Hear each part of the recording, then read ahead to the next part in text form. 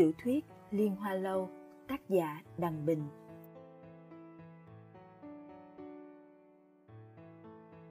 Liên Hoa Lâu có tổng cộng 4 quyển, phân biệt lần lượt là Chu Tước, Huyền Vũ, Thanh Long, Bạch Hổ. Nhân vật chính là Lý Liên Hoa, một thần y nổi danh trốn giang hồ mà chả biết tí tẹo y thuật nào.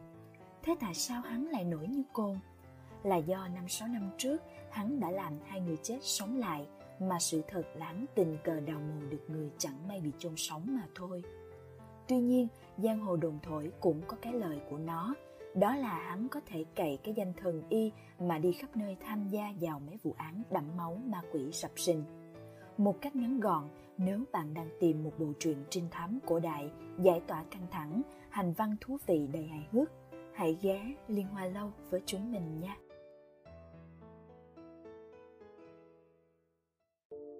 Chương 8. Nhà trọ không có xác chết. Ánh kiếm trên tay Lục Kiếm Trì sáng chói, giống như hoa sen nở rộ, phá cửa sổ xông ra, che kín cái bóng trắng bên ngoài.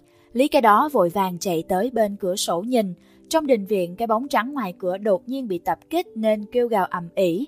Nó vung thứ gì đó lên chống đỡ, chỉ nghe thấy kiếm chạm vào ngọc thạch kêu tan một tiếng. Cái bóng đó gào lên, Lý Tiểu! Tiếng thét còn chưa dứt, Lục Kiếm Trì lại bổ kiếm đến. Âm thanh liền im bặt. Một kiếm này của Lục Kiếm Trì kéo theo hàng loạt ánh kiếm, trong đó có 10 mấy chiêu liên tiếp. Nhưng lắng nghe một hồi, chỉ thấy những tiếng kêu tinh tinh tan tan giòn giã vang lên. Bóng trắng kia lại có thể đỡ được 10 mấy chiêu của y, hơn nữa còn lần lượt hóa giải, không hề thua kém một chút nào. Trong lòng Lục Kiếm Trì lấy làm lạ, tên yêu quái áo trắng này rõ ràng đang thi triển võ công, lẽ nào quỷ cũng luyện võ công sao? Binh khí trên tay nó rõ ràng là một cây sáo ngọc. Đúng lúc y đang nghi ngờ thì tên yêu quái áo trắng kia đã hồi hơi lại, lớn tiếng mắng nhiếc. Tên Lý Tiểu Hoa chết tiệt, thằng Lý điên, Lý yêu quái. Lục Kiếm Trì lấy làm lạ, đột nhiên thu kiếm lại hỏi. Ngươi... Chỉ thấy tên yêu quái áo trắng ngoài cửa có thân hình gầy guộc như bộ xương, áo gấm đai ngọc, trong tay cầm một cây sáo ngọc, mặt mày xám xịt giận dữ, chỉ vào Lý cái đó đang đứng nhìn ra cửa sổ mắng mỏ. Gọi ta từ ngàn vàng dặm xa xôi đến cái nơi quỷ quái này, rồi sắp xếp cho cao thủ võ đang lấy mạng ta hả? Người muốn giết người cướp tài sản phải không? Lý cái đó ở cửa sổ ấy nấy nói. Cái đó, ta cứ nghĩ là quỷ treo cổ áo trắng chứ. Yêu quái áo trắng kia đùng đùng nổi giận. Mẹ kiếp, người nói ai là quỷ treo cổ hả? Bản công tử anh tuấn phóng khoáng, ngọc thụ lâm phong như thế này là một trong 10 giang hồ mỹ nam tử. Thế mà người nói ta là quỷ treo cổ hả? Mẹ nó chứ, ngươi mới là cái tên hỗn đảng đầu to á. Nói đến đoạn này, Lục Kiếm Trì mới hiểu ra. Thì ra các hạ là đại thiếu gia Phương Thị, đa sầu công tử Phương đa bệnh. Chẳng trách. Câu sau đó kịp thời ngừng lại, y nghĩ bụng. Chẳng trách lại gầy gò đến mức kỳ lạ quái gì như vậy. Vừa rồi y quả thực đã coi Phương đa bệnh là yêu quái. Phương đa bệnh tức giận trừng mắt nhìn Lý cái đó. Mẹ kiếp, người trốn vào cái nơi quái quỷ này làm cái khỉ gì vậy? Người này là ai? Người mới gọi tới hả? Lý cái đó vội vàng nói. Hiểu lầm thôi à. Vị này là cao thủ phái võ đan. Bọn ta mới gặp nhau trên đường. Cả hai cùng chung chí hướng, mới gặp mà như bạn cũ. Vậy nên mới cùng ở đây. Tuyệt đối không phải sát thủ ta sắp xếp để giết ngươi đâu. Phương đa bệnh nghe vậy thì ngẩn ra, liếc nhìn Lục Kiếm Trì một cái. Ngươi là... Lục Kiếm Trì ôm quyền nói. Tại hạ là Lục Kiếm Trì, võ đan Bạch Mộc đạo trưởng, là sư tôn của tại hạ. Phương đa bệnh gật đầu. Ngươi là đồ đệ của Bạch Mộc, đệ tử võ đan quả nhiên danh bất hư truyền. Sau khi Lục Kiếm Trì biết y là dòng dõi danh môn thì nói chuyện khách khí hẳn. Phương thiếu cũng là bạn tốt của Lý huynh Lý cái đó hay sao? Phương đa bệnh nói. Lý cái đó? Lý? Đúng thế, không biết Lý Liên Hoa chạy đi đâu. Ta vốn đến tìm tuyệt thế thần y Lý Liên Hoa, kết quả không tìm thấy Liên Hoa, trong lầu chỉ có cái tên đó đó. Y trừng mắt nhìn Lý cái đó một cái. Lý cái đó nói, là hàng xóm của họ hàng xa của người cùng thôn với Lý Liên Hoa. Phương đa bệnh gật đầu lia lịa. Đúng rồi, ta và cái tên Lý huynh này cũng chẳng thân thiết gì lắm đâu. Lý cái đó cũng gật đầu liên tục. Đúng thế. Lục Kiếm Trì nói. Không biết Phương thiếu gia sao lại tìm được nơi này? Phương đa bệnh mát mẻ nói. Cái thôn đổ nát này tới lui cũng chỉ có 10 mấy cái nhà. Nhà nào cũng tìm một lần, đợi đến nửa đêm canh 3 thì tất nhiên là tìm được chỗ này rồi. Y trừng mắt nhìn Lý cái đó một cái. Hai người các ngươi nửa đêm canh 3 tìm nữ quỷ ở chỗ này hả? Bọn ta hả, vốn định đến đây ăn cơm, Lý cái đó nói. Cuối cùng nhà trọ lại đóng cửa. Trong phòng có rất nhiều vết tích kỳ dị quái lạ, hình như là có quỷ á. Phương Đa Bệnh nói. Chỗ này vốn không có quỷ, nhưng có con quỷ đầu to nhà ngươi ở đây thì tất nhiên là có quỷ rồi. Dọc đường bản công tử vào đây cũng chẳng nhìn thấy gì cả. Lý cái đó nghiêm mặt nói. Quỷ, cái thứ ấy tất nhiên không phải kẻ phàm phu tục tử nào cũng có thể tùy tiện nhìn thấy được đâu. Phương Đa Bệnh a một tiếng. Không lẽ ngươi nhìn thấy hả? Lý cái đó nói. Cái đó tất nhiên là không rồi. Lục Kiếm Trì nói. Phương thiếu gia vừa tới đây có thể không nhìn kỹ. Nhà trọ này lưu lại rất nhiều vết tích kỳ lạ, hình như đã từng xảy ra chuyện gì đó rất thê thảm. Phương Đa Bệnh nhìn đông ngó tay. Chuyện thê thảm gì? Lục Kiếm Trì nâng lưu đồng trong tay lên. Ở đây từng xảy ra một cuộc đấu võ mà hình như người trong mỗi gian đều đột nhiên biến mất. Phương Đa Bệnh nói. Đánh nhau cho dù thắng hay thua thì tất nhiên đánh xong sẽ đi. Chẳng lẽ đánh xong ở lại ăn cơm hả? Cũng không phải Lý Liên Hoa. Lý cái đó nói.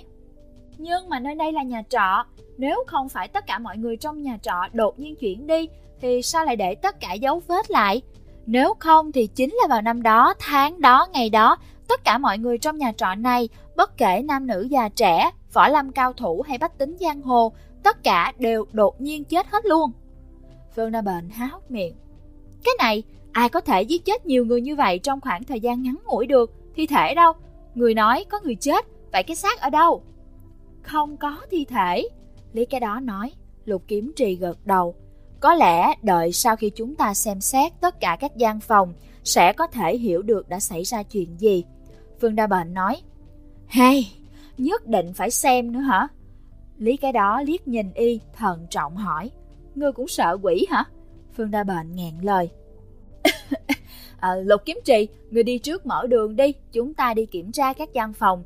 Lục Kiếm Trì mỉm cười, cầm kiếm đi trước dẫn đầu.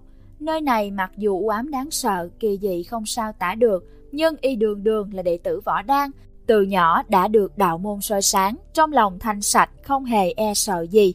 Phương Đa Bệnh và Lý cái đó đi phía sau, đợi Lục Kiếm Trì đi được vài ba bước, Phương Đa Bệnh lặng lẽ huých Lý cái đó một cái, nhỏ giọng nói. Liên Hoa chết tiệt, đang yên đang lành, không làm thiên hạ đệ nhất thần y, vợ làm Lý cái đó làm gì?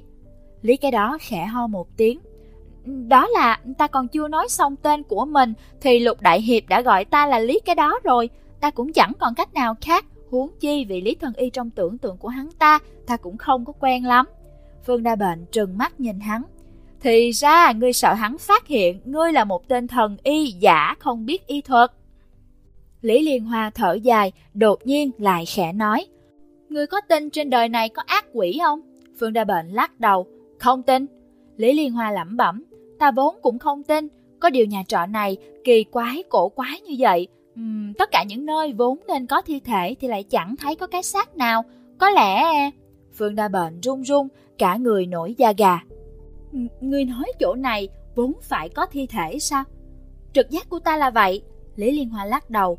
Nơi này có mùi của người chết. Phương Đa Bệnh ngẩn người. Y và Lý Liên Hoa quen biết đã lâu. Người này từ xưa đến nay chưa bao giờ nói chuyện không đâu như vậy. Mùi của người chết. Ánh mắt của Lý Liên Hoa không ngừng nhìn xung quanh. Mùi của rất nhiều người chết. Hơn nữa, bước chân của hắn thoáng khựng lại, liếc sang nhìn khoảng cách từ phía đông ra đến hành lang dẫn ra ngoài. Phải tập trung cẩn thận, trong nhà trọ này hình như còn có thứ gì đó đang đi theo chúng ta. Mặt Phương Đa Bệnh nhất thời biến sắc. Thứ gì cơ? Lý Liên Hoa vẫn lắc đầu. Ta không biết, một thứ gì đó bước chân rất nhẹ nhưng kích cỡ lại không hề nhỏ. Ta không biết hình dáng của nó cao hay là nó lơ lửng trên không.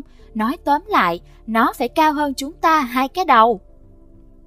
Phương Đa Bệnh cười khan, nhưng trong lòng thì lại thấy lành lạnh. Đó có thể là người không? Người càng nói càng giống quỷ, mà sao ngươi lại biết được? Lý Liên Hoa thở dài, lẩm bẩm. Nếu người can đảm đáng khen ngợi, tập trung chuyên tâm, không hề phòng bị như vị Lục Đại Hiệp kia, thì tất nhiên sẽ không chú ý đến những động tĩnh khác bên ngoài gian phòng. Ngươi có nghe tiếng gió trên cái cây ở ngoài kia không? Phương Đa Bệnh gật đầu. Tất nhiên là có. Lý Liên Hoa trừng mắt nhìn y.